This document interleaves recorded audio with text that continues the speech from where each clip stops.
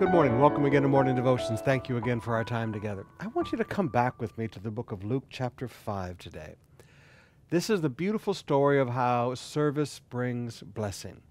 That when you use your talents and your abilities and your assets to serve God, God brings blessing. So we see that beautiful story. Jesus said, Peter, I need to use your boat. And then after he uses the boat, then he takes them out into the deep. And then in verse 6 it says, when they had done this, they enclosed a large number of fish, and their nets were breaking. They signaled their partners in the other boat to come and help them, and they came and filled both boats, and they began to sink. Now come over to verse 11. And when they had brought their boats to land, they left everything and followed him.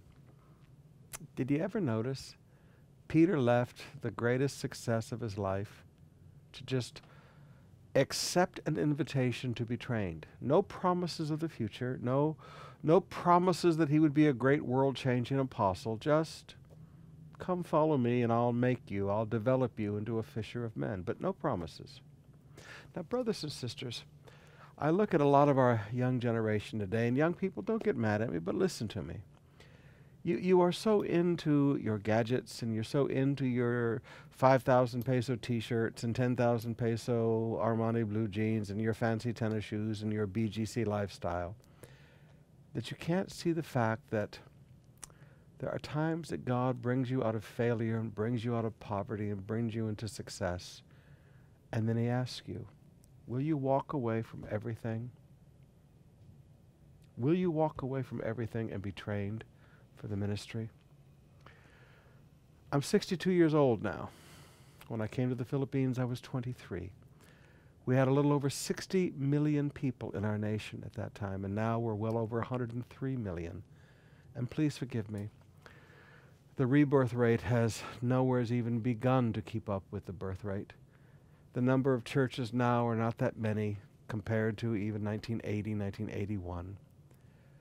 And I sit there and in the quietness of my own thoughts, I think, Lord, have we really accomplished anything? Have we taken a nation for Christ?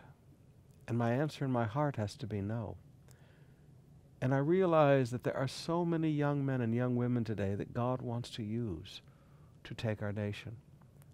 Are you willing to give up your BGC lifestyle? Are you willing to give up your fancy car, your fancy gadget, and go and build a church someplace in our nation? Are you willing to walk away from everything, of all of your success and your wealth, to become a fisher of men? This is what I call the Peter's generation call. You had to walk away from something.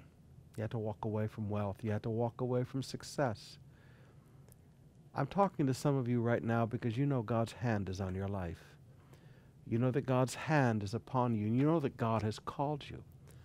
But the pull of stuff is just so strong. You're like the rich young ruler. You can't give up your stuff to follow him. I promise you, young men, I promise you, young ladies, the joy of seeing people's lives changed, seeing people healed, seeing families put back together, the joys of the ministry far outweigh any of the joys of the stuff. Will you walk away from everything and follow Jesus into the ministry?